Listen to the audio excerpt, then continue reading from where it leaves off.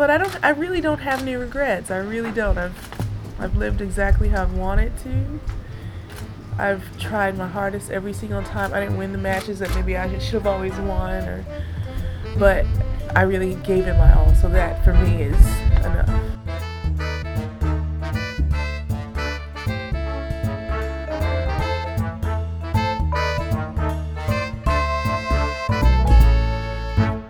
Hello everybody, welcome back to the Body Serve. I'm Jonathan. I'm James. These are truly unprecedented times in life and in tennis right now. Just last week, we were discussing the decision to cancel Indian Wells. A lot of people in tennis were saying that it was rash, that they pulled the trigger too quickly, and now, it's a totally different world. That was just a week ago. Right. So 8 days later, many North American cities are under lockdown. In Toronto, restaurants and bars are completely closed unless they do takeout. Most companies are working from home if able. We apply to both those categories. I'm currently out of work and you're working from home. Right. So in the coming weeks, I anticipate a lot of us will be in isolation. Our goal and our job as the Body Serve is to continue to provide you with content, to make you laugh, to offer a diversion, and hopefully just have some fun. Mm-hmm. This episode, we will start by talking a little bit about what's been happening in tennis over the last week. But the majority of the episode will center on a bit of a TBS rewind, a revisiting of some of our earlier stuff. We went through the archives and we landed on doing 2 episodes, this being the first of them, where we maybe, I don't want to call it our greatest hits, right? It's stuff that we enjoyed, put it that way, and stuff that we think represent the show in a close to a full way, right? Mm-hmm. So if somebody were to be listening to the Body Serve for the first time or ask you, well, hey, how's that show? What is it like? You can point to these 2 episodes and then they'll get a decent idea. Right. Warts and all. Yeah. There is some stuff, particularly on the next episode, that I'm not actually that proud of. So I'll save that. I haven't even told you about that. But, so it's kind of a look back at where we've come from. Some of it's going to sound a bit rough because we were younger, less experienced. Less technically experienced with doing a podcast. And certainly a bit looser as far as the things we allowed ourselves to say on recorded audio. This episode will be lighter fare. It'll be the funnier moments, whereas the next episode will present some of the more serious issues that we've dealt with over the years. So let's get the recent tennis news out of the way. First, the ATP announced that it was taking the next 6 weeks off. The WTA was not really part of that consultation or announcement. They kind of rolled out their plan a bit slower. Right now, they've committed kind of tournament by tournament, and now it's five weeks, I think, officially. They're both off officially up until roughly the same time. They've just gone about it in different ways. We all kind of knew they would end up there together eventually, because really, like, the writing's been on the wall. Well, I say that, but it really has only been a week. Really? But it's felt like months, frankly. Yeah, but the World Health Organization has proclaimed that Europe is now the center of this pandemic. Things are actually looking like they're progressing in China, South Korea, and Japan, and Europe is where the serious problems are at the moment. And very soon it'll be in the United States and Canada. It's already here, but it will get more and more serious as the weeks go on. So to me, it's weird to even say, oh yeah, tennis is off for 6 weeks, because most likely it'll be off for way longer than that. Mm-hmm. So we already got this taste of what we already knew, right? That there's so many different governing bodies in tennis that so rarely work together or try and look out for the other's best interest. It's a every man for himself kind of situation in tennis. We got that with the ATP WTA kind of rollout. Disparate, separate, right? Now today, we heard murmurs and rumors that maybe a decision on the French Open was coming soon. Because really, most of the lead-up tournaments had already been cancelled. Are these players just going to roll up to Paris and just play the French Open? You know, that was one of the things that folks have been thinking about. Instead, today, we get an announcement from the French Open that they're just going to move the tournament to a week after the US Open. So it'll be the US Open and the French Open in back-to-back slams, essentially. Mm-hmm. Really within the same month. The same 5 weeks. End of September to early October, that's when they want to hold it. And it's wild. It appears that this decision was made with little to no consultation with the other governing bodies in tennis. The Players' Council of the ATP seemed caught unawares, considering that Vasek Pospisil was tweeting about it today, and he's on the Players' Council. Bernard Giudicelli did let us know that Rafael Nadal was notified in advance, which is like, talk about the caste system in tennis, right? So you notified who? The federation made this decision to move it. They notified Rafael Nadal, and it's unclear who else. If there is one person to notify, you could argue it's him. You're a 12-time champion, and the man who will then have to try and defend the US Open and the French Open in back-to-back weeks, essentially, at the end of the year. Right, but obviously this is ridiculous. Yes. Like, I suspect within a few days, this segment might be moot. You know, this might not stand. John Wertheim was tweeting today that he has some anonymous sources saying that the French Open's approach was to ask for forgiveness rather than permission. So they were going to barrel ahead regardless and deal with the consequences, as obviously they knew there would be consequences and fallout to this announcement. One of the things that's happened subsequent to this announcement this morning was an almighty clapback from the US Open. They just issued this statement before we went to air, titled USTA Statement on US Open Schedule. The USTA is continuing to plan for the 2020 US Open and is not at this time implementing any changes to the schedule. These are unprecedented times, though, and we are assessing all of our options, including the possibility of moving the tournament to a later date. You get to that point and you're like, oh, okay, I guess everybody's just going to do that.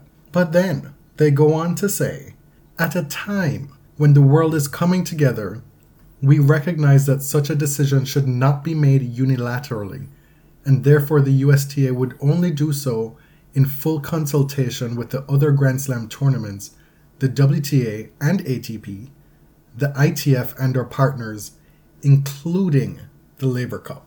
Because this French Open is now scheduled to occur concurrently with the Laver Cup. Mm-hmm. Ask me if I care. Do you care? No. Was that a rhetorical question? Yes. Okay. The Laver Cup is holding on with a pinky finger as an official ATP tournament, okay? The issue is that this is conflicting with Wuhan, Tokyo, St. Petersburg, Seoul, a bunch of tournaments on both the ATP and WTA that nobody seemed to know are either off or they're going to be messed with, basically. But remember we talked in our last episode that Sven Gonfeld had suggested that Indian Wells could move into those Asian tournament slots. Yes. Like it was no big thing. You know, like all these tournaments, it's clear, are viewing the fall swing and the Asian tournaments and the events that come after the US Open as fair game, as built on quicksand. You can sink them easily and nobody will blink an eye. Right. People are out here chuckling on Twitter about playing a tennis tournament in Wuhan, but listen, they're probably going to be ready before Paris. Mm-hmm. Let's be totally honest. Now check out the press release from the French Federation, though. This makes me laugh. This decision was made in the interest of both the community of professional tennis players, whose 2020 season has already been compromised, and of the many fans of tennis and Roland Garros. This is a quote from Giudicelli. Quote, "We have made a difficult yet brave decision in this unprecedented situation." Unprecedented in caps. Brave? Brazen is the correct word. Maybe that's a bad translation. They probably meant to say brave. You know, we're making light of this, but the whole thing is just annoying. You have two Grand Slams fighting each other in public like a soap opera. You have the French Federation pretending that they're putting players' best interests at the forefront, which is obviously a lie. You can see it in the evidence. Everybody just chill. It is such transparent self-interest. And it's clear that in tennis, the Grand Slams do really whatever they want. Tours be damned. Yeah, it's about their bottom line. It's about their money. It's like when I receive a notice from my corporate restaurant job saying that they're making these decisions with the best interest of us and guests in mind, when in fact it's clearly transparent that you're only and solely protecting your financial pocket, and that's your bottom line. Right. We're not stupid here. If it were in the employee's best interest, there would be paid time off, no questions asked. Point blank, period. That's the way capitalism works. Right. Let's not have any illusions or delusions about it. Yeah. I work in HR, and I can appreciate how uncomfortable that kind of messaging is. But the truth is, from the company's perspective, what they really want to say is, we're protecting our revenue and trying to limit cash flow in these difficult times for us. Go apply for unemployment, babe. That's what it is. And we're trying to keep everything just simmering under a boiling point so that this shit doesn't go public. We don't catch a bad PR rap. Y'all are not atting us on Twitter, calling us out in these streets where we have to go do some PR damage. Yeah. Bottom line, this whole thing is a mess. It highlights just how disparate the tennis world is. Nobody's really out here working together. That's the biggest takeaway for me in all of this. And at this point, after Indian Wells had initially said, we're going to try and move this tournament later on in the year, Roland Garros saw that and said, fuck that, I'm going to try and get that spot before you can. They clearly assessed the schedule and said, this is the prime real estate.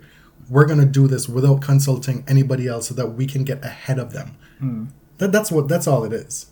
All right. So this episode, we wanted to be very lighthearted. So, forget the first 10 minutes of the show. We want to look back at what we've done in the past 5 years, since January 5th, 2015, I think. Our first episode was called A Formal Education. It opened with a wonderful line reading from you, quoting the... Boy, you really can't find that word, can you? There's so many you could choose. Quoting the legendaric... That's one. Not really a word, but the legendary exchanges between Martina Hingis and Serena Williams at the 1999 U.S. Open. I see you just shifted there from having to describe Martina and instead captured their oral rivalry. Mm-hmm. Very deft. What are you talking about? I thought you were trying to find a word to describe Martina. No. I was talking about the exchanges between the two. Okay. That's what our original opening referenced. Yes, that's correct. What are some of the things that stuck out to you listening back to a lot of the earlier episodes? Mm-hmm. I thought it was going to be a lot rougher around the edges, and I was surprised because I remember being very nervous and uncomfortable about doing a podcast, and I thought it sounded worse than it did. At the time. And even now. I went back and listened, and I was like, oh, these are actually better than I remember them being, because I was kind of afraid to go back and listen. What do you think? I agree. I think, it's for us, because we are editing these episodes, the thing that stuck out to me most is just how different our editing skills were then. There are way too many you-knows, way too many likes, which we still have them. But in the early episodes, it's just entirely too many. But now, sometimes I'll leave them in for effect. If I find it changes the cadence of a sentence to take it out, I'll leave it in. Sure, but that's an active decision you're making now. We were not making those decisions back then. I was struck by how slow it was. I wanted everything to pick up speed when I was listening. To this day, that's still something that you are always concerned about. Yeah. You'll come home after listening to an episode that I've edited and you're like, it was just way too slow. You need to shorten it up. You need to cut out a lot of those breaks. When in fact they're milliseconds or seconds, I know, right? But it feels like dead air. One thing I noticed also is that my Great Lakes accent was a lot stronger back then. By which I mean those hard O's like in dollar and socks. Rochester. But I've been in Canada longer now, and I've actively tried to fix it.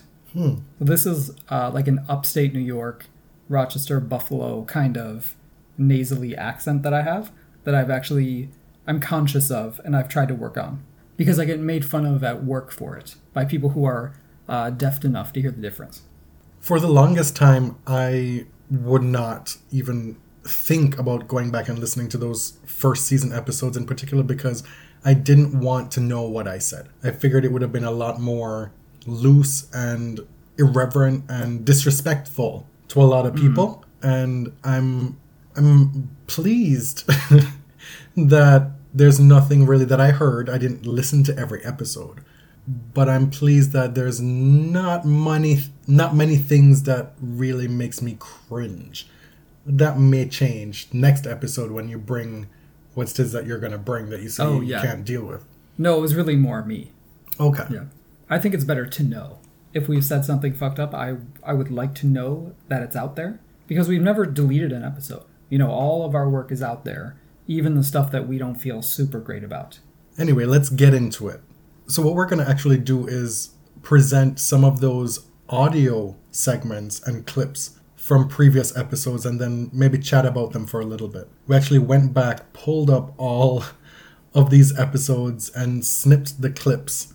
And we're going to do some more stitching on this episode. It's an exercise in editing for us on this episode. Right. You remember when sitcoms used to do clip shows? Like Golden Girls used to go back and feature clips from previous episodes. Sometimes they even included original stuff. The Simpsons did it and sort of made fun of how lazy the whole exercise was, which was funny because all their animation was new. This was actually a lot of work. I was hoping, it would be easy. I thought these episodes were supposed to be lazy, but it actually took a lot of work, probably more than a regular episode.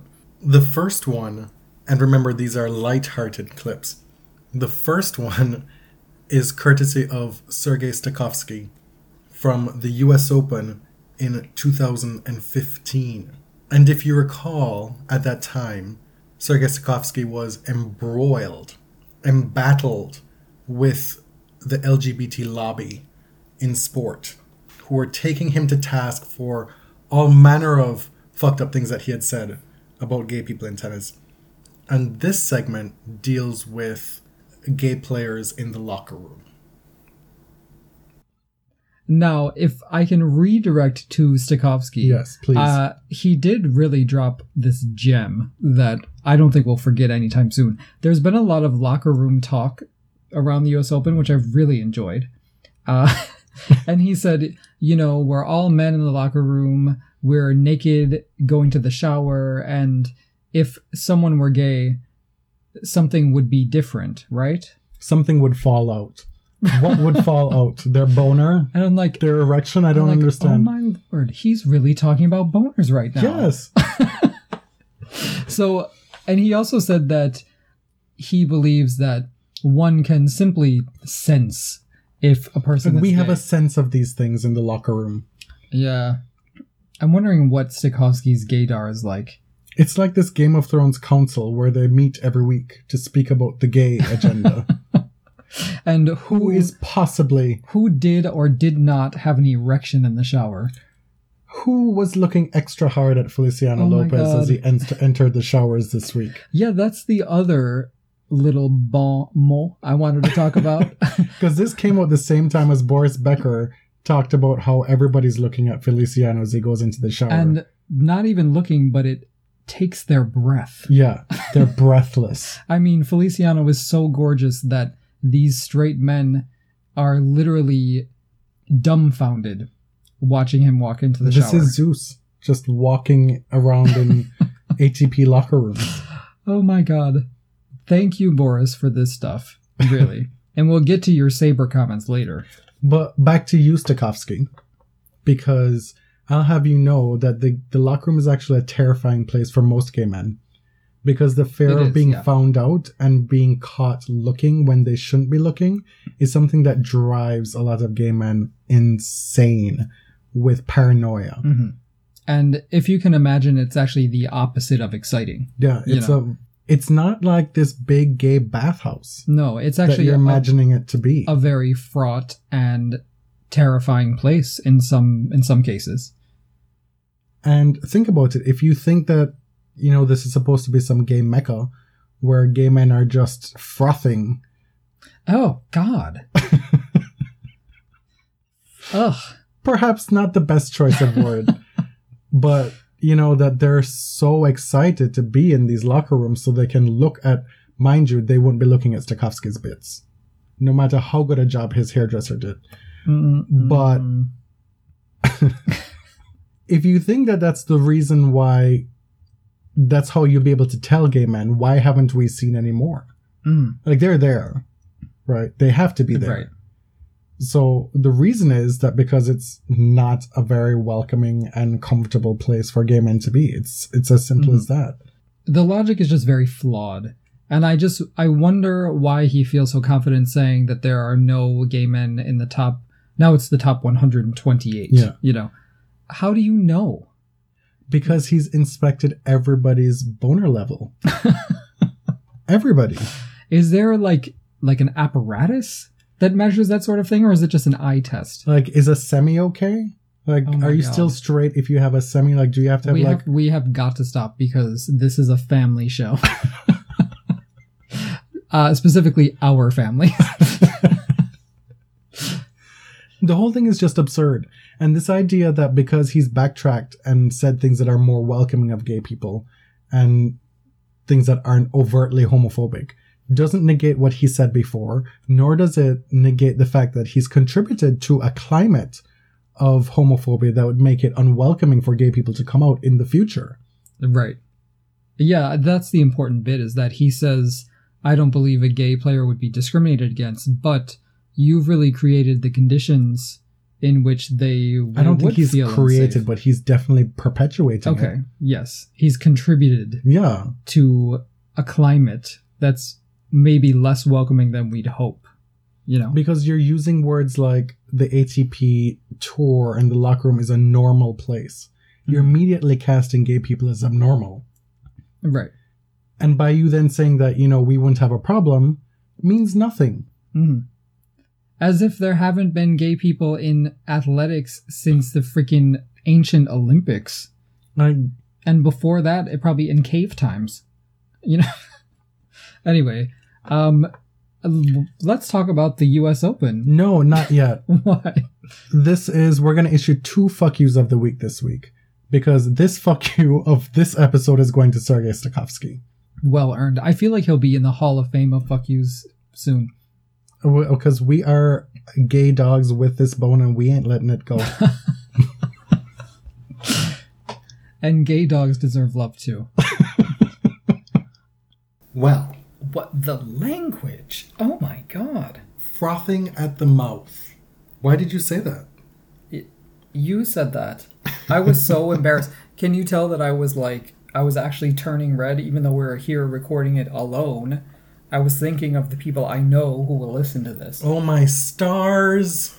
I do have to explain that quip that I made about Stakhovsky's hairdresser, in the minutes that preceded that clip, you made a joke about all the gay people that Stakhovsky knows in his life that he can call upon as evidence of him not being homophobic. Right. Well, because he did that. Yeah. The whole business of I have a black friend. Well, right. I have a gay friend. I have a gay hairdresser. I think you said a guy who bakes me pastries and he's gay. Okay. We should have mentioned at the top of this episode that there should be a parental advisory on it. Because there's going to be more profanity than normal. Listen, if you listen to this on iTunes or whatever, it has explicit content on it. Really? It does. Oh, wow. It's been that way, not always, but I made that change years ago. Do you remember when they used to start putting that on CDs in stores? I was not allowed to buy any parental advisory CDs until I was in high school. You were like 2 years old when that happened. No. Isn't that what Tipper Gore did in the 80s? She's responsible for that. Yeah, but she wasn't First Lady until 93. No, but that's what she did. Really? It was from the 80s. I'm misremembering, I guess. There's nothing to remember because you were 2. Fine. I'm a lot younger than you, so I clearly would not remember. I hope that this doesn't have to be edited out and that I can actually say that I know something more about your history than you do. Well, yeah, you better research that before you get on your pedestal over there. I'm interested to hear this next bit because you've listened to it, you selected it, I haven't yet. I know we did a Tennis Divas episode. Take it away. Okay, well, this part isn't really... This is just a very short clip that will prove to you that back in 2015 or whenever we did this, I did not value my life. You know, first of all, Beehive, just stop with the dogma, okay? Like, stop with the orthodoxy. Because I'm technically part of the Beehive, but... Not technically, you are a card-carrying member. I am, but I'm willing to, you know, show some, like, critical thinking skills. Oh my god. You know? Okay, all I can say is I was getting very poor legal advice back then, and I apologize and take back everything I said about the Beehive because I love my life and I'd like to survive. They have no critical thinking skills. I don't know who would ever say that, but I can assure you, I must have been doing drugs or something. I just don't understand. You're usually so reserved and buttoned up. There was context. But it was too complicated and too annoying. Now's your time. Give us a brief synopsis. You just put yourself on trial.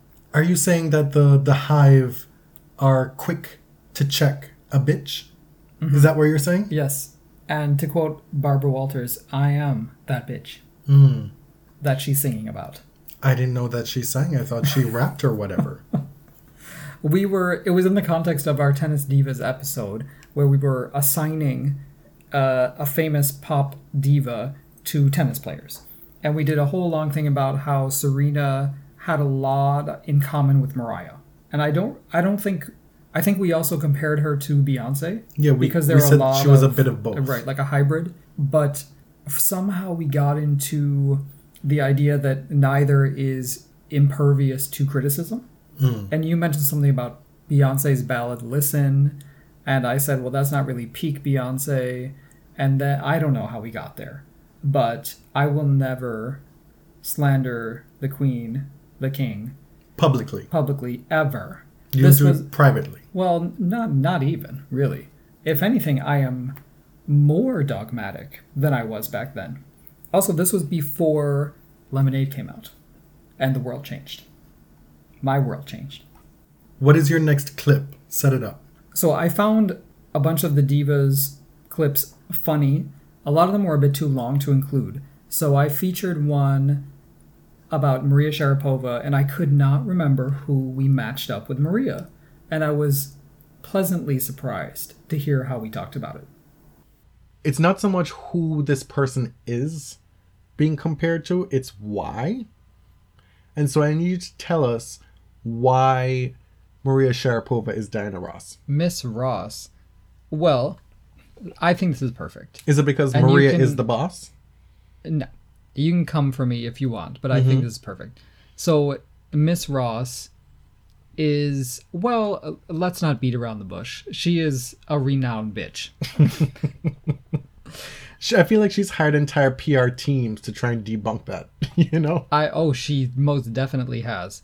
And, you know, Maria is not exactly a teddy bear, but there's something about her that is so absolutely magnetic.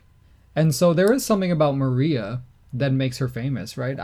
We saw her in the practice courts in Cincinnati. She never played a match. She withdrew before the tournament started, but yes. Right, and I think it goes well beyond her looks. Yeah. You know, because there are a lot of beautiful female tennis players out there, but she has somehow become the most successful. Yeah. So there's something about Maria. She has an X factor for her. And I can see where you're going with this. So are you talking about the rise of Miss Ross and the Supremes? What do you mean? And how she became my God. This didn't even dawn on me. This is so good. Oh my God. Thank you. So I'm not sure if everyone knows, but Diana Ross, or Diane, as she was known back then, was not always the lead singer of the Supremes. Florence Ballard was when they were first getting started on Motown. May she rest in peace. And so they did record a bunch of singles with Florence as the lead, and they were known for a long time as the No-Hit Supremes. And so it took them quite a while, and Berry Gordy did stick it out with them because he thought they could be stars. And they switched up the order. Diana became the lead, and Where Did Our Love Go became their first number one. So there was a lot of rancor, is that what you would say? Yeah. Within the group. You know, there was a lot of drama, a lot of hurt feelings throughout Because- the 60s. Without question, Florence had the stronger voice. Right, and nobody denied that. Berry Gordy didn't deny that, but Diana had the more pop. Crossover appeal. Right, because Motown was trying to be black music for everyone, you know? So... Maria has the standing as a top baller, endorsement-wise, celebrity-wise, undeservedly. Same Agreed. as Diana did. Is that where you're going? It is, because Diana Ross, even if you're a big fan, you have to admit... Which I am. Right, her voice is not world class. You know? Oh my god. Like, it's not a But- Whitney voice, but No, but it this still is where has you its- wanted me to go with this. This is where you led me. So don't come with Okay, that. but Diana singing is not Maria screeching and hitting awkward shots all over a tennis court. No, I'm not saying that. Like, there's nothing beautiful about Maria Sharapova's game. There is something beautiful about Diana Ross's singing.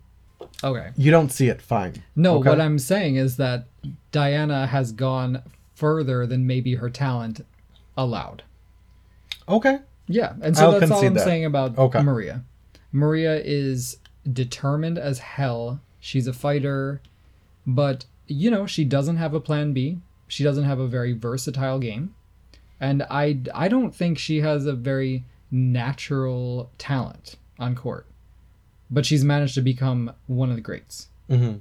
So that's Is there it. any other facet to this comparison? Well, of course, like the fashion icon status. Mm-hmm. You know, Okay. yeah, that's it.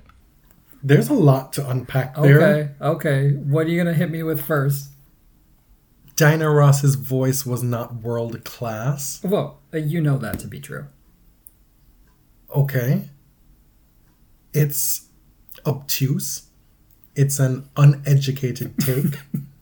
It shows your ignorance and general uncultured state of being. I feel like that is really harsh. That is way harsh, Ty. This was 4 years ago. This was shortly before we saw the legendary Miss Ross in concert with your parents. Yeah. A lot has changed since then. I have a greater appreciation for the breadth of what talent can mean because Miss Ross's voice is iconic, no doubt. Is she an incredible vocalist? Probably not. Is she an important one? Most definitely.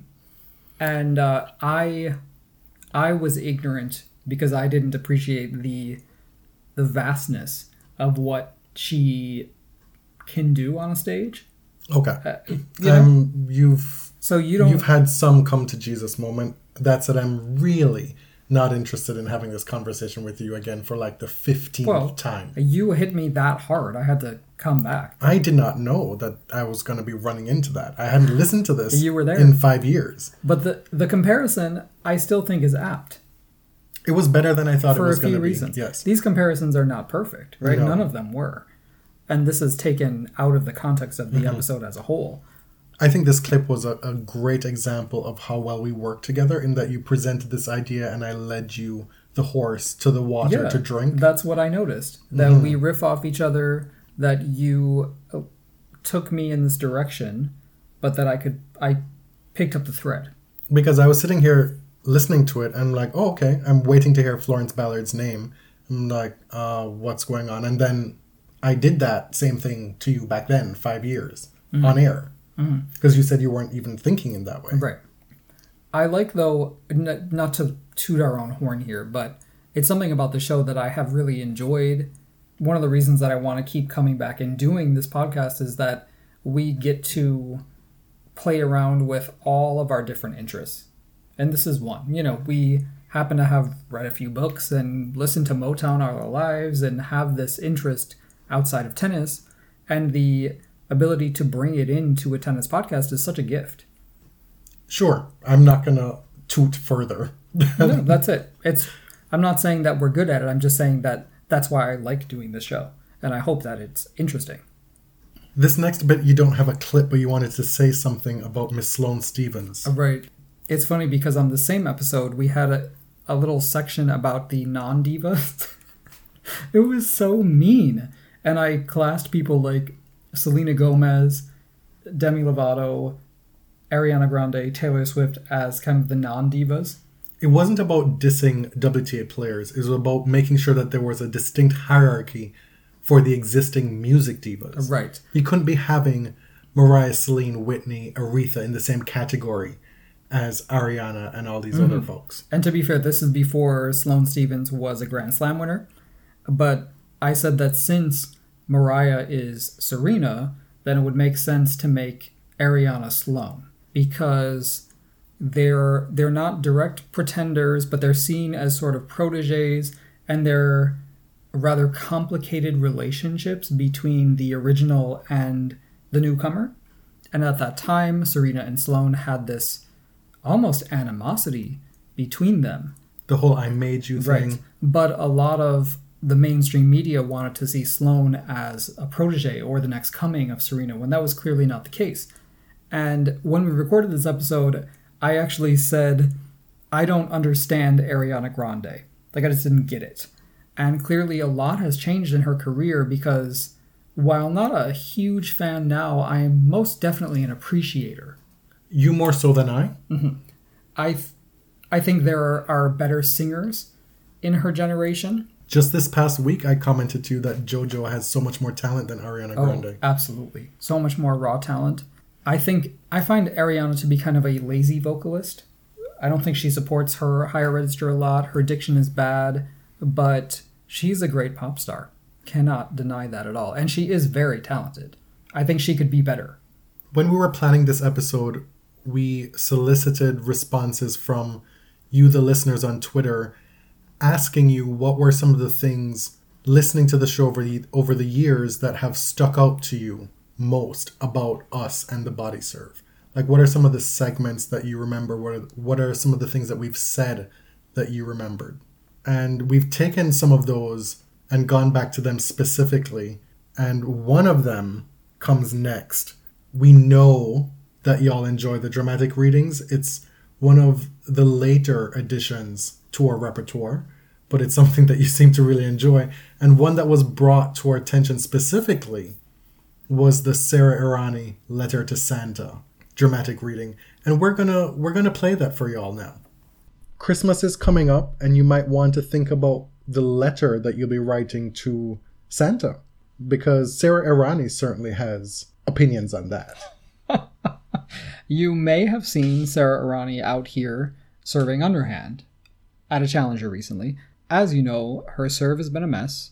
She served like double-digit double faults a bunch of times. And honestly, I feel for her. Clearly something is going on. It's not just double digits. It's like approaching triple digits. No, it's really bad. That's an exaggeration. No, it's like, it's historically bad. It is fairly shocking. However, she just played a tournament in Paraguay.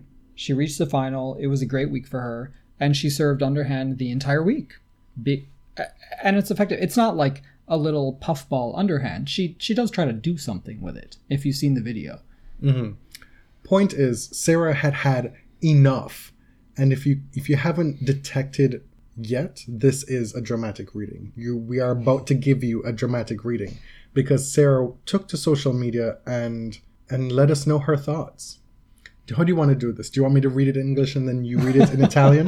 Well, I'm not going to. So Italian is much, much more wordy than English, so it's a lot longer. I'm not going to read the whole thing in Italian. Just a few parts. Mm-hmm. She says, "Ciao ragazzi, volevo condividere con voi un pensiero," which means I want to share with you a thought. Now get ready.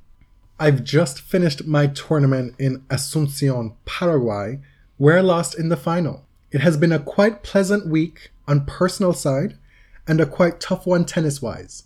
As you know, since when I started again playing tennis in February, after the Tortellini incident. That was a parenthetical addition.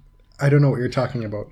I had a lot of problems with my serve, and here in Paraguay, I decided with my team to serve underarm all week long. I realize now that during this week, I received not a single critic or complaint from people here, and I've been encouraged and applauded for my resilience and for my desire to find a solution. Even on social network, where it is always easier, no one from Paraguay sent me anything bad, only positive messages. So all y'all from all other countries in the world, y'all ain't shit. Instead, in Italy, I keep being insulted by a lot of people regarding mainly my serve. I think I definitely thought too much in the last few years about your comments, insults, and opinions, and now I cannot anymore. If I'm not able to serve again like normal players do, maybe I will just serve underarm. If I'm not able to even serve underarm, I'll think about something else. If it is not okay with you, send a letter to the WTA asking to change the rules about serve, or ask them to disqualify me for quote-unquote awful serve. If instead you just have other problems with me, send a letter to Santa. Se invece avete altri problemi o richieste particolari, mandate pure una letterina a Babbo Natale. Ciao ciao. Send a letter to Santa. If you got a problem with my underarm serve, take it up with the WTA, let them ban it. Otherwise, shut the fuck up, or if you must get it out, write a letter to Santa. This is so good. It is so entertaining because the Italian is very heightened. It is very formal.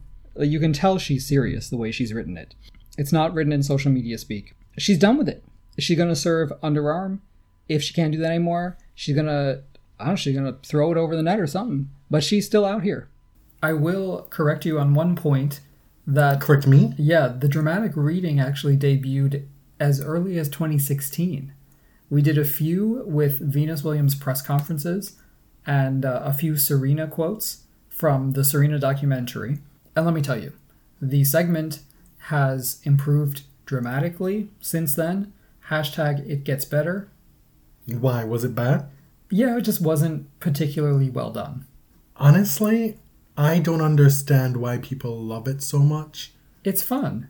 Sure. We have a lot of fun doing it. But when I listen back to it, I just don't enjoy it as much. Okay. I guess maybe we should try accents from now on. Maybe. This next segment is hearkening back to 2016, where we did, in honor of the Olympic Games that year, a segment called Thirst Trap Olympics. The first episode that we did that kind of objectified the male tennis players. I was considering using that one, but not the best look. Mm-hmm. If anybody gets to do it, we get to do it, but still.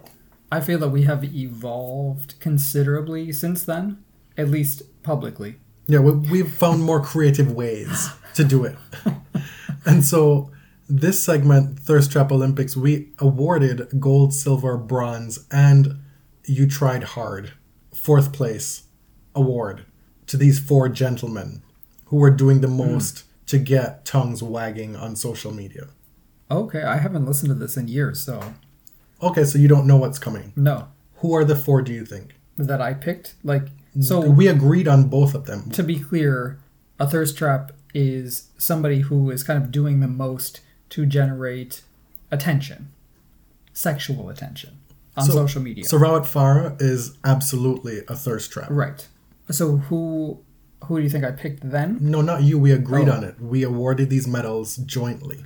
So we agreed on these 4 winners back in 2016. Well, at the time, it was definitely Verdasco, probably Feliciano, maybe Rafa, and I don't know. Pick a 4th. Oh, that was so long ago. I don't know. Pick a 4th. Tsonga. Okay, you got one of the 4, right? Really? Yeah. Yeah, we do have an updated thirst trap ranking. And to be clear, this is not a ranking of who is the hottest, but which male player needs your thirst the most. Because by definition, thirst trap, when somebody's a thirst trap, they are reeling you in with their thoughtdom. Exactly. They want the attention. Who is needing your thirst the most? So, number 3. Well, we're doing this Olympic style. We're going to do this on the last episode, okay. But we left it for this one. We're giving out gold, silver, and bronze medals. And I'll start with an honorable mention. So, the bronze medal match, but yes, the loser... the 4th place. Yeah. And it really was a blowout, but Grigor Dimitrov, he came fourth. Okay. He tries to stay classy, gives you nice lighting, artful shots, lots of torsos. He's trying to like stay out here being cute and everything. Right.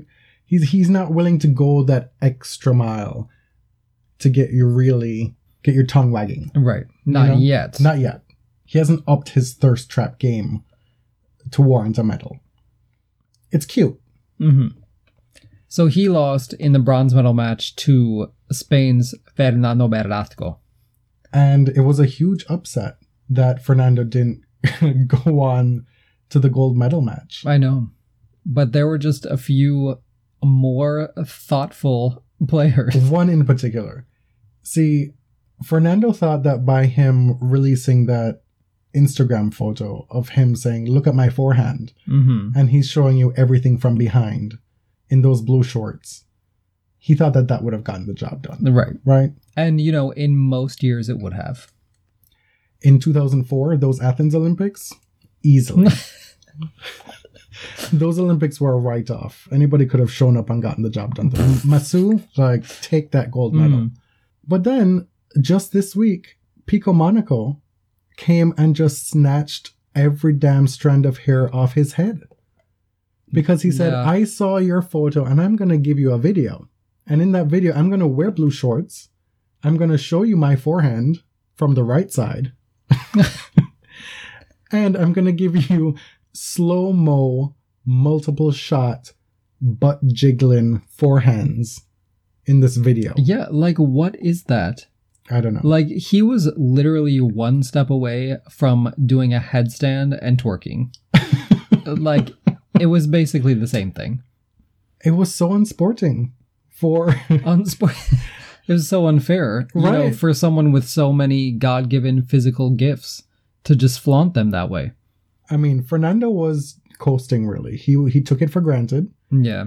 He thought he had that gold medal all sewn up, and Pico just came and just crushed him. Yeah, but Pico's also serving you looks like on the street, look at my cute street clothes, my jeans and t-shirt. He knows that he can make anything look good. And we would be remiss if we didn't mention our silver medalist, Stan Wawrinka. Yeah, who has upped his game immeasurably in the last couple weeks. Talking about, oh, hey, I'm in New York City, just came out of the sauna. Look at my 15 abs. Right. I mean, maybe some points deducted for being a tryhard. But, I mean, then we'd have to demote Verdasco, who's a bigger tryhard? The obvious try. I mean, if you've made it to the podium of the thirst trap, you are trying. Well, that's true. So you can't fault somebody for that. Right. Some people just make it look natural. Mm-hmm. Rafael Nadal is a thirst trap too, because he's doing all these underwear ads. We shouldn't exclude him from the running. He's done a second round of underwear ads. He did the Armani stuff, and now he's doing Tommy. Mm-hmm. And that wink, wink, drop towel thing. Yeah, I mean, he's not morally superior. No, he's being playful with it. Look back at it. Right? But we're talking about the most recent Olympic round of thirstiness. Yeah, so Stan, there was a picture of him in the pool, showing off all of his abs. There was a picture of him after his practice, just strewn all over his chair, totally fatigued, but still artistically posed, Mm-hmm. So that's it. One Monaco, gold medal by a country mile. Stan Wawrinka, silver medal, tried his damnedest, never had a chance. And then Fernando Verdasco rested on his laurels. That's the cautionary tale of thirst trapping. It was a different time, but not a very different time. No. We're about to award the current thirst trap Olympians, and you just sneaked a peek I didn't see it. Agenda. You didn't see it? No. Okay. So you go first before... Well, let's award the Grigor Dimitrov 4th place spot. Because it's for that person... Wait, you're still putting him in 4th? No, it's his award. No, it's in his name. It's the honorary. Because it's the person who will still give you stuff in a playful, cute way, but is not doing too much. Right? Like I said in that clip, the thirst trapping Olympics necessarily means that you have to be trying too hard. Right. And so somebody like Borna Choric doesn't try too hard, but it's still, Actually, yeah. There's still a lot on offer, just like Grigor did back in 2016. I was going to pick either Borna or Dominic Thiem as the bronze medal match loser. Mm-hmm. See, for me, Dominic doesn't always know what he's doing with those things. It's kind of jockish. By default, you get some skin and stuff. Oh, okay. Okay. Whereas Borna definitely knows what he's doing. For me, third place goes to Fernando Verdasco again. He just has competition from players that he can't overcome. He just can't. There's no shame in being a bronze medalist perennially or every 4 years. Merlinati can attest to that. There is no shame. Mm-hmm. Silver medalist. But what can he do? He's out here flipping monster truck tires. He's pulling vans, doing CrossFit, taking spread eagle shots of his thighs. Like what more can he do, Jonathan? Perhaps it's just a matter of it just not being for me. Perhaps. Fair enough. That said, the folks who I've picked ahead of him, nobody has tried harder than Stan Wawrinka in the last 4 years. He tried for that gold medal. He really did.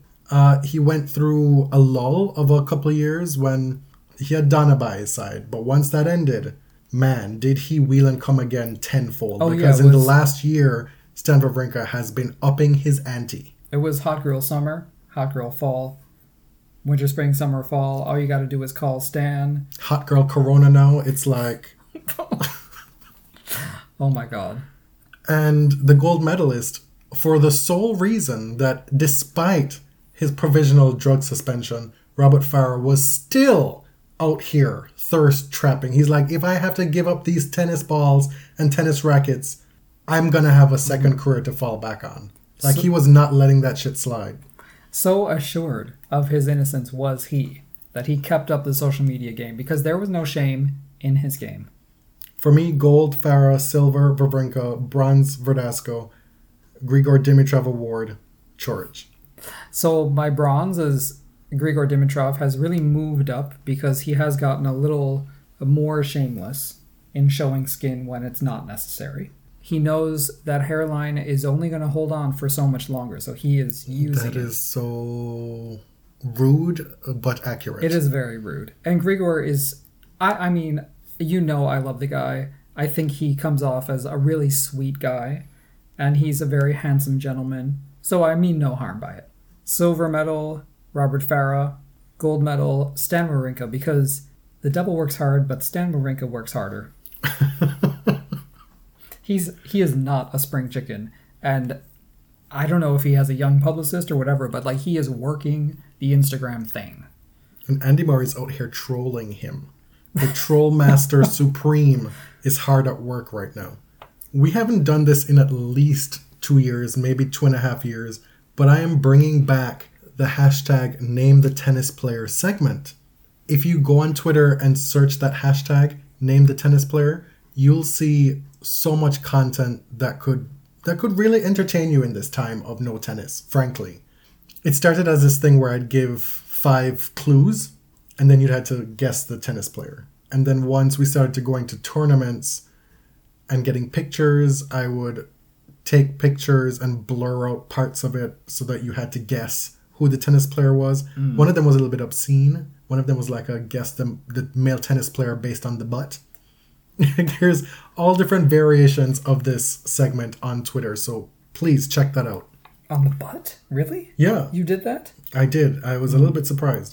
King of Thoughtland. But this was back in the day, when I was younger. So you don't know what these clues are. So no. I'm gonna give 5 one-word clues, and you have to guess who it is. Mm-hmm. Don't be writing them down. I'm not.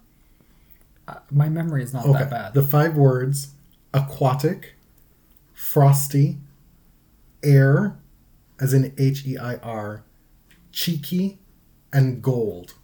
Mm-hmm. Yeah, I know this one. You do? Yeah, I'm going to let everyone mull it over, but after the episode is done, I'm going to ask you if I'm right. Is that how we're going to do it? Yeah, I don't want to reveal it now. Let them think about it and, So the 5 clues again: aquatic, frosty, air, cheeky, and gold. Mm-hmm. All right. And finally, long promised, we have a set of bloopers to give you, which I think gives you a perspective into us that you don't normally get, because this is the uncensored version. I apologize in advance for my language, because it really is mostly me swearing and having tantrums. I've already said several rosaries. I've thought about it, I've meditated on it, and I am determined to be better in the future. It's really not that deep. You're just a little bit ashamed and embarrassed. That's it. Right. This first one, I have had so much trouble with this person's name. Alison van Uitvank. In Budapest, Alison van Uitvank, I cannot fucking say her name. You just say it. Elsewhere in Budapest, Alison van Uitvank, she defended her title, this time beating Vondrousova. The great irony here is that I helped you out there, but then I mispronounced Vondrousova. We were not at that time correctly pronouncing Marketa's last name. No, we weren't quite there yet. I love this next one. You have this long-standing issue with being able to tell lefties and righties apart. Mm. It's a spatial reasoning problem. But this one is exceptional. So you learn something new every day. All right. She's currently ranked in the 50s, and she's a lefty, just like Prajnesh. And Kiki Bertens. No, Kiki Bertens is right-handed. Are you sure? I'm positive. Okay, delete that. That's going to be a blooper. You do this all the time. I never know who the fuck is left-handed or not. How do you not know who's right or left-handed? I'm not paying attention. But you've watched Kiki Bertens in person. I can't remember. That's embarrassing. I know that Petra Kvitova is a lefty. Whoop-de-fucking do. Karolina Pliskova is not, but her sister is. But I couldn't remember that. I like how you drop it at the end that you know that Karolina Pliskova is a righty and her sister is a lefty. Like you always knew Well, that. it took me a while to get there, so I'm proud. It's inexplicable, your difficulty with this. And the fact... I hadn't listened to this blooper in a while, and when I listened to it again for the first time, hearing you drop Burton's name as a lefty as if it's knowledge took me out. It took me all the way out. It's important to laugh at yourself, which I'm able to do. I'm going to play one more with a little bit of setup. This is a very recent one. Very recent one. You really backed me into. I did not make anything go in or out of your mouth. Play the tape. Let me just say this. You know what? Sonia Kennan, she's got spunk. And I you hate spunk. I told you I had a joke for you on this episode, and that was it. And you got it. I'm so pleased. Oh my God. That you caught it right away. I hope some of the older listeners of the Body Serve will pick up on that reference. But it's iconic. To be clear, I love... Oh God. Spunk. Say it. Say it. Say it. No, say it. Just say it. To be clear, I love spunk. Which is disgusting. Wow. This was not where this was supposed to go. You didn't really think that through very well. I didn't expect you to do all that, as per usual. Well. You like how I get really quiet, like I start whispering on the tape so nobody can hear me? When we can easily just cut these things out? And I thought we had cut it, but you saved these things to embarrass me with later. Certainly save that one. We have a couple more. We're going to play them back to back without any conversation, with a little bit of a, what do you call it? A backing track, a blooper track to the blooper reel. Yeah, she says everyone out there is still. She said, everyone out there is still skeptical of what. She says, everyone out there is still skeptical. Skeptical. She says, everyone out there is still skeptical. Oh my God. This could be a blooper. But she does get like the conservative 1-2 punch of saying something really heinous, and then after getting a lot of pushback. What's the fucking word? After getting a lot of pushback, a premier mandatory title, a premier what the fuck? But yeah, premier mandatory, right? Different song. I know. Natalie Tozia, not for nothing, was not known as Miss Congeniality Girl. in the locker room. And we'll get to another Monica Seles theme in a bit, but Monica rips her apart in her autobiography, as much as Monica does anyone, really. She accused Toziat of using any means necessary. Tozia. Tozia? It's French. Okay. You don't speak French? I watched her. Okay. Well, you didn't put where the fuck it was. I would have hoped by now, 5 years in, that we would have had more bloopers to share with you. That's pretty much it. That's the vault. That's the blooper vault. I promise to save more of them. Frankly, A lot of them are just not funny. yeah, and a lot of them we just forgot to save, right? Mm-hmm. So, You're going to reveal the answer name to the tennis player. Dominic Thiem. Correct. Can you say what each clue is about? Mm-hmm. So air, obviously, like the clay court air. The Yes. clay prince. Frosty, frosted tips. Yes. That's actually what gave it away for Really? me. That was the second word, right? Yes. What else was there? Aquatic? Oh, penguins? Penguins. Oh, that didn't Come click until on. now. Okay. What are the other words? Cheeky. Well, obviously. Yeah, come cheeky. on. Yeah. And Gold. gold. The answer to that was mentioned in this episode earlier. I don't know if you picked up on it. his golden locks? Nope. No, I don't know that one. We talked about the Olympics. Right. But he didn't win a gold. Who is his coach? Nicholas Massou? Double gold medalist from 2004. Wow. Okay, that's a little indirect. That takes some thinking. The trouble with I this... think a lot of people will get Frosty. You see, that's the thing Yeah. with this. Like, I think that certain things are way obvious. I had peachy instead of cheeky before. And it's always just one thing that ends up being the giveaway, but it's almost always in conjunction with everything else. But then, if you don't have that one clue, it becomes too difficult for people, and then you look like an asshole. Or it's just not fun. Yeah. So we hope that this episode was a bit of a respite for you. It was enjoyable, that you had a few laughs, because honestly, we are all in need of a laugh or two right now. Yeah, so go easy on yourself over the next few weeks. Take some time, plan out some fun activities you can do with yourself or your family. Just chill.